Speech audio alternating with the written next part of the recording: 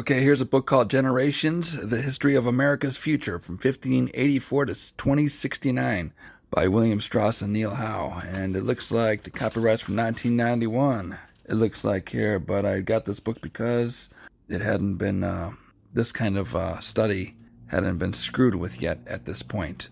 So things have changed over the years to fit, different agendas and ideas. So I'd like to take a step back and see what we learned differently than younger people are learning today. So anyways, it's a book from 1991. All right, here's a preface. In a recent survey, new college graduates listed history as an academic subject whose lessons they found of least use in their daily affairs. In part, this shows me pragmatism of today's rising generation.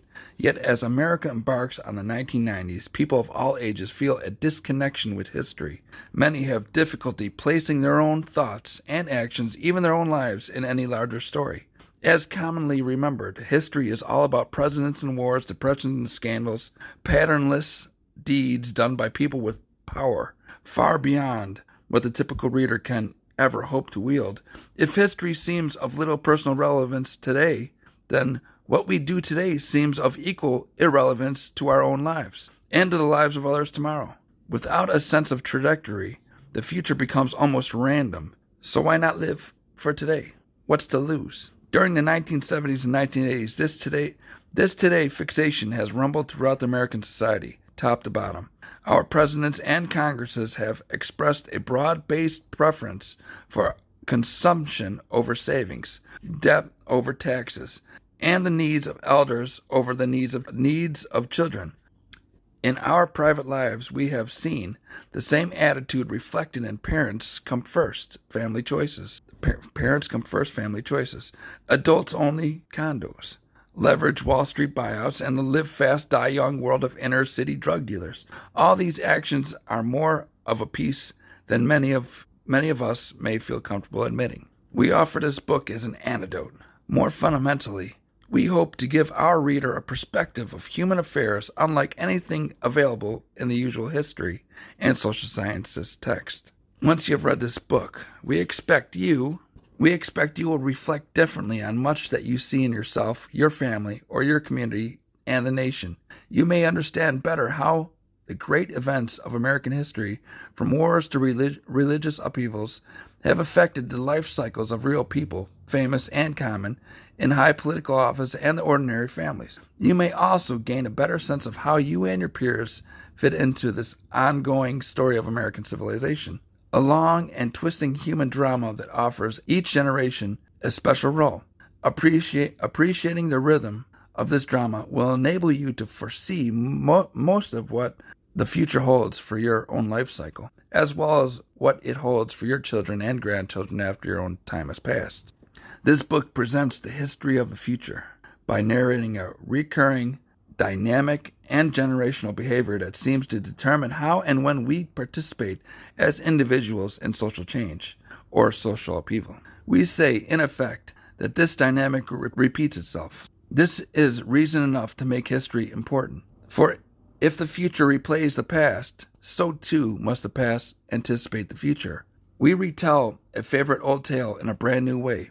The full story of America from the Puritans forward, presented along with what we call the generational diagonal, the life cycle course, childhood through old age, lived by the discrete birth year groups we defined as generations. We identify 18 such generations through 4 centuries of American history, dating back to the New World colonists. Among these generations, we find important recurring personality patterns, specifically 4 types of pure personalities that have, in all but one case, followed each other in a fixed order.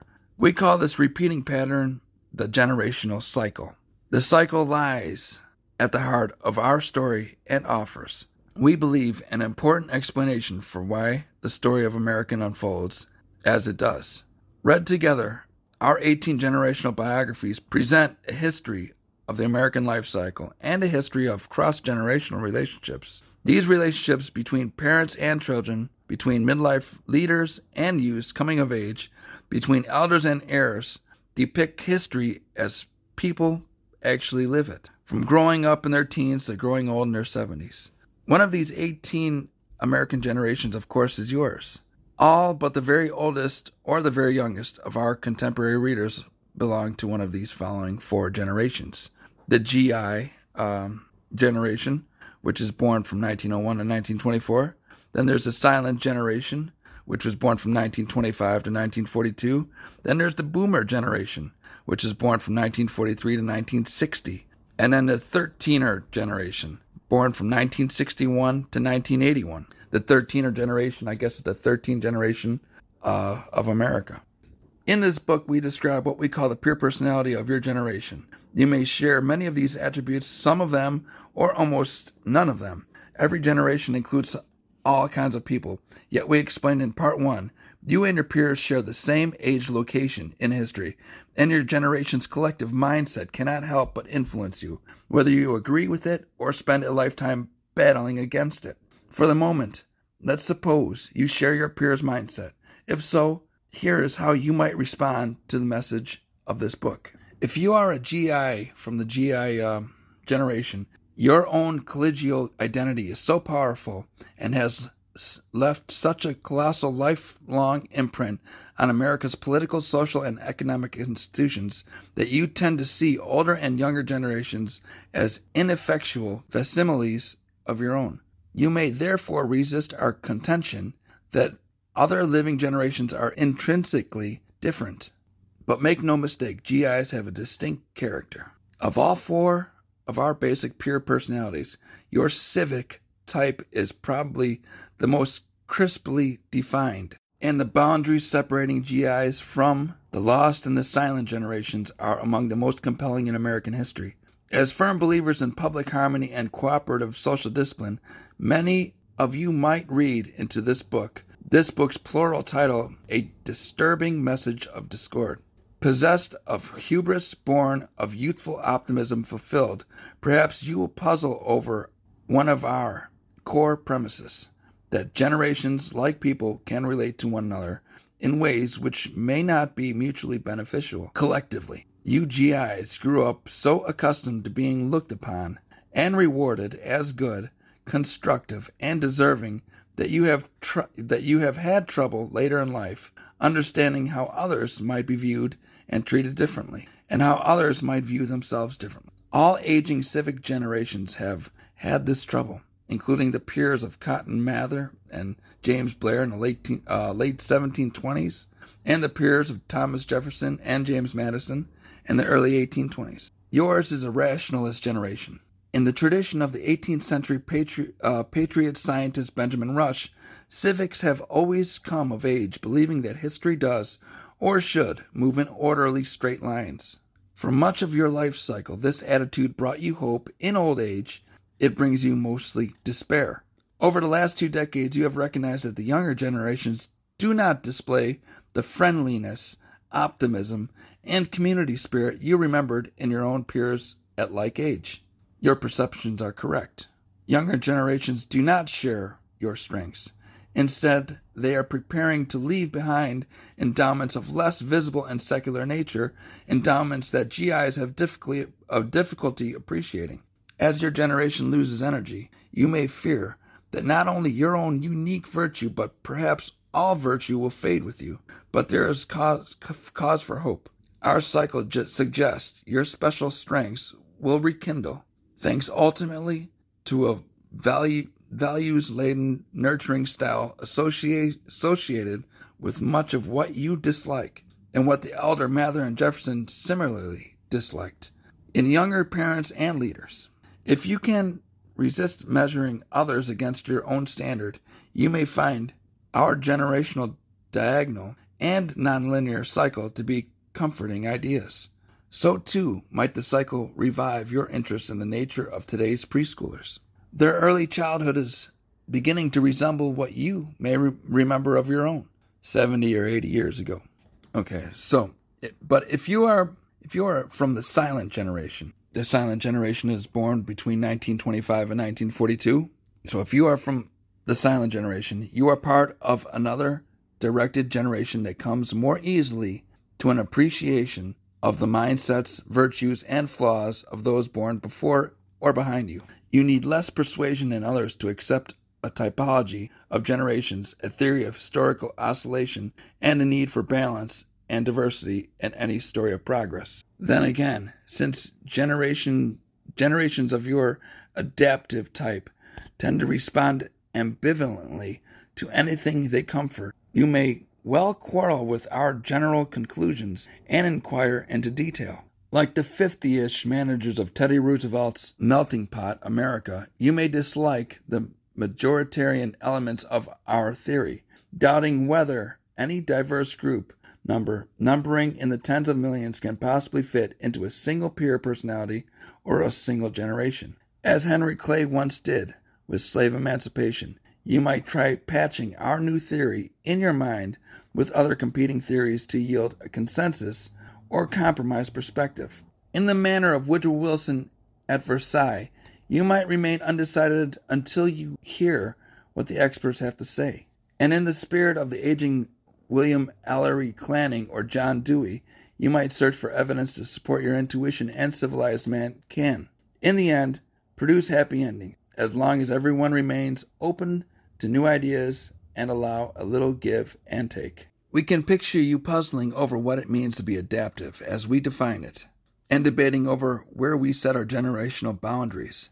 You may at times sound or feel like a GI or a boomer, but you are reaching the cusp of elderhood, having shared neither the outer triumph of your next elders nor the inner rootedness of your next juniors. 65 years after your first birth year, no members of your generation had yet been elected president. That bothers you, though you would be the first to admit that an instinct for leadership may not be your generation's strong suit. Like the midlife peers of William Byrd II and Alexander Spotswood of the Rococo Williamsburg drawing room, your generation has a highly refined taste for process and an expertise that ties other people in knots.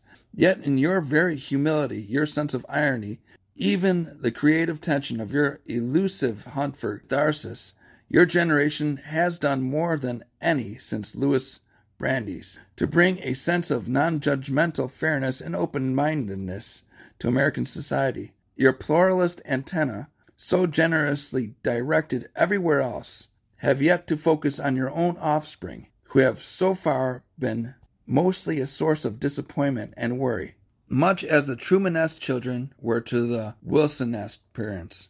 You had hoped your 13er children would grow up kind and socially sensitive. Instead, their generation is turning out too hardened for your taste. You suspect maybe your peers did something wrong as parents, but you are not about to give up searching for ways to make amends.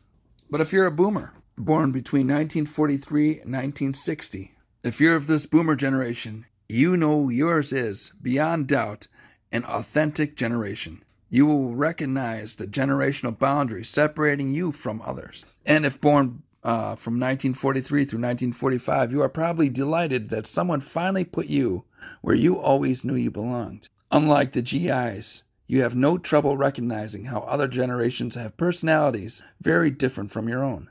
Unlike the silent generation, you have never imagined being anything other than what you are. But the great comfort you derive from your own identity is precisely what makes your generation troubling in the eyes of others. Like the peers of John Winthrop or Ralph Waldo Emerson, you perceive that within your circle lies a unique vision, a transcendent principle, a moral acuity more wondrous and extensive than anything ever seemed in history of mankind. True, like a Herman Melville or an H.L. Mencken, you often loathe the narcissism and self-satisfaction of your peers. But that, too, is an important trait of your idealist generation type, possessing unyielding opinions about all issues. You judge your own peers no less harshly than you judge your elders and juniors. Either way, you may well appreciate that the time has come to move the boomer discussion beyond the hippie-turned-yuppie boomer hypocrite theme. Stripped to its fundamentals, your generation of rising adults is no more hypocritical than Thoreau at Walden Pond or Jefferson Davis during his 7-year retreat in the Mississippi woods. You may feel some disappointment in the Dan Quayles and Donald Trumps who have among your first age mates to climb the life's pyramid, along with some danger in the prospect of boomer presidents and boomer-led Congresses farther down the road. Watching Franklin Pierce and Stephen Douglas, the peers of Lincoln and Lee, felt much the same trepidation about their own generation, with reason, as history soon demonstrated. You may see in your peers a capacity for a great wisdom, terrible tragedy, or perhaps just an unsufferable pomposity. Over the centuries, idealist generations like yours have produced more than their share of all three. Having lived just half a life cycle, you probably find it hard to imagine that your generation may someday produce strong-willed leaders on a par with a Sam Adams or a Benjamin Franklin, a Douglas MacArthur or a Franklin Roosevelt. That's not surprising. Idealist generations, quite the reverse of civic generations, typically exert their most decisive influence on history late in life. To understand how this happens, you need to step outside your inner absorption, take a look at like-minded ancestors, and understand the fateful connection between the idealist life cycle and the larger flow of events. Perhaps you already sense that your boomer peers, for all their narcissism and parallel play, will someday leave a decisive mark on civilization, quite unlike anything they have done up to now. Your intuition is correct. History suggests they will. Okay, now, if you are a 13er born between 1961 and 1981, if you are a 13er, we can imagine Acosta's reception. Here we are, two writers from a generation you don't especially like, laying bare your generation's problems and affixing a label with an ominous ring. Back in the 1920s, Gertrude Stein, then in her mid-40s, did much the same to her 30-ish juniors. And the name she chose, the Lost Generation, was just perverse enough to catch on with the rising culture elite. You may not like being lumped in with the mall rats, drug gangs, and the collegians who can't find Chicago on a map, but you will grudgingly admit that's how others often see you. No doubt you have already noticed that the recent barrage of books and articles declaring that people your age are dumb, greedy, and soulless. You may find solace in learning that several earlier American generations have also perceived negatively almost from birth, for example, the peers of George Washington, John Hancock, and Patrick Henry, along with Ulysses Grant and George Patton. You might not mind striking others as bad, knowing full well that low expectations is a game you can play to your advantage. You know the odds. Maybe like John D. Rockefeller, you will hit the jackpot, or else, like a Gold Rush 49er, you will go bust trying. Win or lose, you're not looking for testimonials, or for that matter, any grand collective mission. When you notice that we've made your generation an equal partner to all the others in our saga, you might be half pleased, half alarmed. To be an equal partner means history might be counting on you, and you are not quite ready for that. Our 13er reader knows perfectly well what your elders seldom admit. Yours is an ill-timed life cycle. You experienced the consciousness revolution of the late 1960s and the 1970s from child's perspective, and like the Louisa May Alcott, you had to grow up fast to survive in a world of parental self-immersion or even neglect. You were tired of gauzy talk about Woodstock, born-again ex-hippies, and TV shows full of boomers too busy whining about problems to solve them. Your generational consciousness is on the rise. You may already sense that it is just a matter of time before you and your peers snap into cultural focus, and, as Sinclair Lewis did with Snooty Babbitts, start trimming the sails of your smug next elders. You take justifiable pride in your pragmatism, but watch out. It has its limits. A popular 13er put down is "that's history," translated to mean "that's irrelevant." Wrong. We urge you to look eyeball to eyeball with other reactive types, especially at those generations like Captain Kidd's Benedict Arnold's, William Quantrill's, and Al Capone's, whose entire life cycle was spent dodging the criticism and mistrust of others. They produced many of America's toughest leaders, most effective warriors, most scathingly perceptive artists, and, of course, most successful entrepreneurs. But so, too, did many of their members burn out young, turn traitor, endure heaps of blame, and suffer a difficult old age. Regardless of your generation or current phase of life. Chances are you share the commonly held view that your own peers' recent life cycle experiences are the norm. In each case, you may believe that other generations could or should think and behave like you at whatever phase of life you have recently completed. If a GI generation, you probably regard retirement as a natural opportunity to stay active within your own community and recap the economic rewards of a lifetime of purposeful labor. If a silent generation, you may believe that reaching the age of 40 or 50 inevitably triggers a midlife passage, an abrupt and liberating personality shift. If you're a boomer generation, you may see spiritual self-discovery as the very essence of being a 25-year-old. If you're a 13er, you may find it hard to imagine how any teenager would not instinctively reduce such issues of courtship, schooling, and career choice to their practical, matter-of-fact essentials. Whatever your peer group, you feel that something is out of joint when your next juniors turn out differently. Let us reassure you, Americans have felt much of the same sense of generational warp for centuries. By nature, we all want to believe in an unvarying life cycle. This makes life more predictable and hence more manageable. That is not, however, how generations work. It isn't true in the early 1990s. It wasn't true during the circa 1970 generation gap. Nor was it true in 1950 or 1930, nor for that matter in 1830 or 1730 or 1630. Much of the stress in cross-generational relationships arises when people of different ages expect others to behave in ways their peer personalities won't allow. Plainly, this happens between GIs and boomers in the late 1960s. It has recently started happening again, albeit with less noise and fanfare, this time between boomers and 13ers. Poll today's collegians and ask them which generation they like the least. Then ask 40-ish professionals which generation they think has the least to offer. The answer in each case will be the other. Boomers and 13ers are coming to recognize how unlike each other they are. As yet, neither side realizes that this personality clash will endure and almost certainly sharpen over the next decade.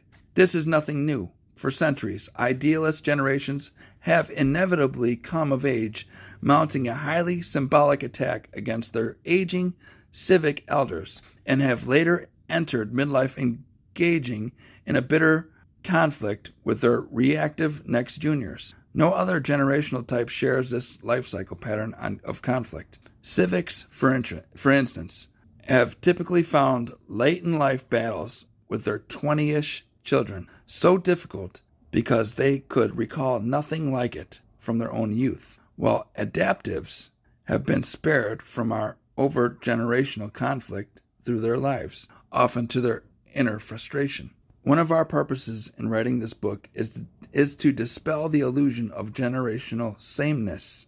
In doing so, we hope to promote more reciprocal understanding and more mutual respect among the very unalike generations alive today. The timing and authorship of this book may indeed reflect the workings of the cycle we describe. Many have told us this book could only have been written by boomers, which indeed your authors are, from the 1947 and 1951 cohorts. True, some of the finest generational biographies ever published, including passages and private lives, have been written by silent authors from the silent generation. Yet boomers remain the 20th century's most generation-conscious peer group, one that has overwhelmed all thinking about subject over the past few decades. As boomers come to dominate the media, the word generation is today being heard more often in news, entertainment, and advertising than any time since the late 1960s. We attribute this, in part, to renewed stirrings of boomer spiritualism in public life, and to the present location of boomers at the center of multi-generational family trees. Your authors know that feeling quite well. At one end of our families, we see surviving parents and step-parents.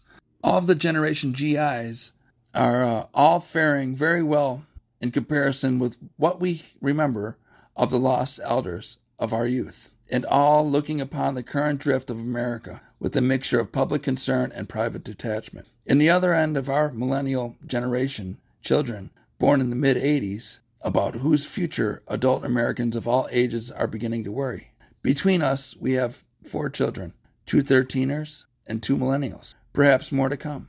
Like many of our peers, we recognize that an instinct for teamwork and cooperation, something that the Generation GI have always had and boomers came of age rejecting, may well make sense for the new millennials just now coming on stage.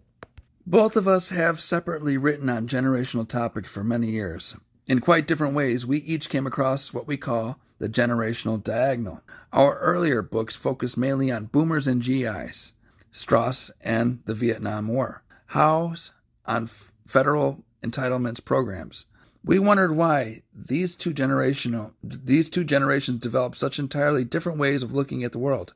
GIs seeing themselves, even in old age, as uniquely productive. Boomers seeing themselves, even in youth, as uniquely sagacious.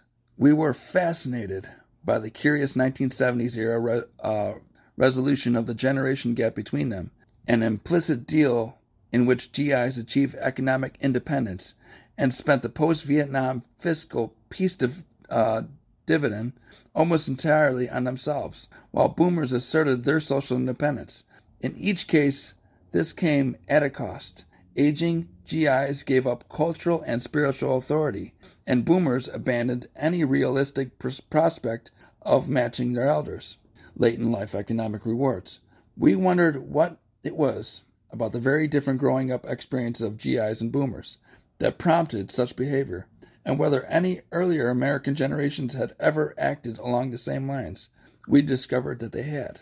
As we stretched our search for analogs back through the centuries, the panoramic outline of our generational saga began emerging. Again and again, this life cycle approach to history revealed a similar and reoccurring pattern, one that coincided with many of the well-known rhythms pulsating through the American history. We found ourselves with new answers to old riddles that have puzzled historians. Why, for example, great public emergencies in America seem to arrive every 80 or 90 years, and why great spiritual upheavals arrive roughly halfway in between. If we had, in fact, discovered a cycle, we knew that proof had to lie in its predictive possibilities. We decided then and there to write a last chapter of the future. Not many academics take well to crystal ball theories of history, but without predictions, what Karl Popper once called falsifiability, any roadmap of history ends just where the reader begins to find it interesting. In advancing his own cycle theory about alternating eras of liberal activity and conservative quiescence, Arthur Schlesinger Jr. has made some very date-specific predictions. For example, that America is now poised for a sharp pivot back toward the 1960s style activism. While we harbor doubts about that prognosis, for reasons we explain in Chapter 6, we credit Schlesinger for pioneering the cycle approach to American history and for giving his reader the measure by which his theory can be tested. The same is true for our forecast. Time will surely tell. The events of the next few years will not explain much. 10 years will reveal something, 20 years quite a bit, and 40 years will close the case, one way or the other. Anyone who claims to possess a vision of the future must present it with due modesty, since no mortal can possibly foresee how fate may twist and turn. Readers who encounter this book 50 years from now will no doubt find Chapter 13 odd in much of its detail. But it is not our purpose to predict specific events. Rather, our purpose is to explain how the underlying dynamic of generational change will determine which sorts of events are most likely. No one, for example, can foretell the specific emergency that will confront America during what we call the crisis of 2020. Holy smokes, did you hear that? This is a book from 1991. Let me read that sentence one more time. No one, for example, can foretell the specific emergency that will confront America during what we call the crisis of 2020, nor, of course, the exact year in which the crisis will find its epicenter. What we do claim our cycle can predict is that during the late 2010s and early 2020s, American generations will pass deep into a crisis era, constellation, and mood, and that, as a consequence, the nation's public life will undergo a swift and possibly revolutionary transformation. Holy smokes. The sum total of our predictions does not present an idealized portrait of America's future, but rather an honest depiction of where the generational cycle says the nation is headed. When reading Chapter 13, most readers will feel mixed emotions about what we foresee happening over the next several decades. Whatever your values or politics, you will surely find some things that please you and others that do not. You may also be surprised to find that only passing mention of many subjects, from space-age technology to the shifting fortunes of political parties, that weigh so large in the most speculations about the future. In our view, the timeless dynamic of human relationships come first and matters most, while others may describe the technology with which America will send a manned spacecraft to the planet Mars, for example. We tell you something else. When America's leaders and voters will want this flight to happen, why, which generation will fly it, and why and how the nation will feel about it at the time and afterward. We acknowledge this to be an ambitious book with wholly new interpretations of important moments in American history. From the persecution of Salem witches to the rise of the Wall Street yuppies, we admit, of course, that the generational cycle cannot explain everything. Where history so easily compartmentalized, it would lose not just its mystery, but also much of its hope and passion and triumph. What we do insist is that the generations offer an important perspective of human events, from the great deeds of the public leaders to the day-to-day lives of ordinary people. We urge those who believe in other theories of history, or in no theory at all, to consider how ours can at times explain the otherwise unexplainable. Many readers may well remain unpersuaded about the cycle, at least until more time passes. To the skeptical historians in particular, we suggest you suspend your disbelief long enough to take a hard look at the generational diagonal. Historians seldom write biographies, and all too often recount events without the life cycle perspective of what we call the people moving through time. Generations and history share an important two-way relationship, not just in America and not just in the modern era. In Part 2, we describe the pure personalities of America's 18 generations. We cannot always feature a totally representative sample of the population. Sometimes, for example, we had to admit that the attention given to women and minorities, either because not as much is known about them, or because we wanted to refer to actors and events that most readers would recognize. Yet, while the generation is, almost by definition, a majoritarian social unit, the concept has much to say about sex roles and about issues of class and race, or race. No comparison of the generation GIs with the boomers, or the glorious with the awakeners, can overlook the stunning contrast in their retrospective attitudes towards femininity and masculinity. Likewise, no comparison of the silent generation with the 13ers, or the progressives with the lost generation, can make sense without mentioning their contrasting opinions about ethnic or racial pluralism. The generational cycle indeed raises important questions about when and how certain racial, ethnic, and women's issues arise. Every major period of racial unrest, from the Stono Uprising of 1739 to Nat Turner's Rebellion of 1831, from W.E.B. Du Bois' Black Consciousness movement of the early 20th century to the long hot summers of the late 1960s, has started during what we call an awakening constellation of generational types. Similarly, the widest gaps between acceptable male and female sex roles have taken place during an outer-driven constellation, where we consider these issues especially important to our story. We discuss them. But this book is mainly about generations as units, not subgroups within them. We encourage specialists among our readers, whatever their background, to shed more light on the component pieces of the generational puzzle. We would be delighted to see others write on the generational history of any ethnic group, for example, or about the generational dynamic behind the changes in technology, the arts, or family life. In fact, the biography of any single generation could easily be expanded to book length. Apart from our own capsule summary of the generation GIs, no one has ever written even a short biography of that generation. Is there a Generation GI somewhere? Who will? Anybody of that age that's still alive that wants to write about it? Go ahead, do it. Much work remains to be done in this barely tapped field. We invite debate about our interpretation of social moments, our generational boundaries, and our pure personality descriptions. This book may be the first word on many of these subjects. We hope it will not be the last. In particular, we encourage experts familiar with our nationalities, from China to Eastern Europe, the Middle East to Latin America, to examine the dynamic of generational change in societies other than our own. Such inquiry might identify deviations in the generational cycle, like America's Civil War anomaly, and suggest how our theory of generations might be refined to account for the full range of human experience. We hope to persuade specialists among our readers that the study of generational and life cycle behavior is of major importance. Those who assemble data can help by sorting them around birth cohorts as well as around fixed age brackets, and by repeating old polls taken one or more generations earlier to update cohort and age bracket responses. Historians can similarly help the study of generations by offering cohort-specific information whenever possible.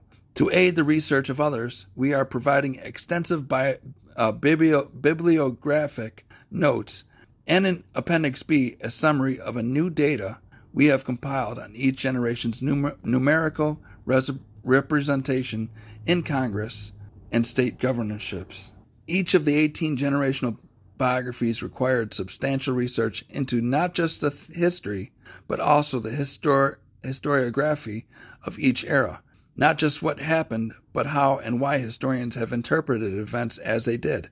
Accordingly, this book posed unique research problems. There were no shortcuts.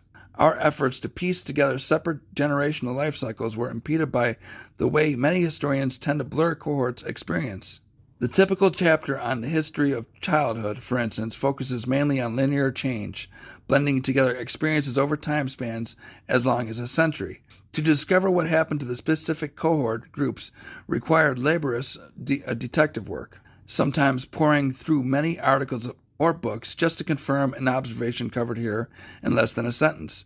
Whatever our challenge, we were aided immeasurably by the many fine social histories published over the past 2 decades, especially the phase of life histories about childhood, adolescence, or the old age.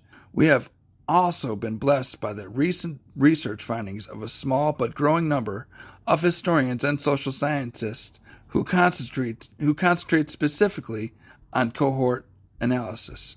Had we or anyone else written this book as recently as 1970, it would have been far poorer in texture and detail. We ask our reader to approach this book in the same manner we came to the subject, inductively, as a gradual discovery of something very new. Yes, we sometimes use terms you may find unfamiliar at first, like cohorts and spiritual awakenings, when necessary. We even invent our own terms, including typologies of generations and of constellation eras. Our glossary defines all these terms for easy reference. We urge our reader to enliven these concepts with your own experience and imagination. Whether or not you agree with our vision of America's future, we hope you will find our approach useful in clarifying your own view of the next decade and century. Whatever your generation, the GI generation, the silent generation, the boomers, the 13ers, you will learn, as we have, how every generation has its own strengths and weaknesses, its own opportunities for triumph and tragedy. Yet there are implicit measures here, for example, about how each generation should apply its unique gifts for the benefit of its heirs. But our object here is less to judge than to understand. In the words of the great German scholar Leopold van Rank, we weighed so many old world generations on the scales of history. Before God, all the generations of humanity appear equally justified. In any generation, he concluded, real moral greatness is the same as in any other.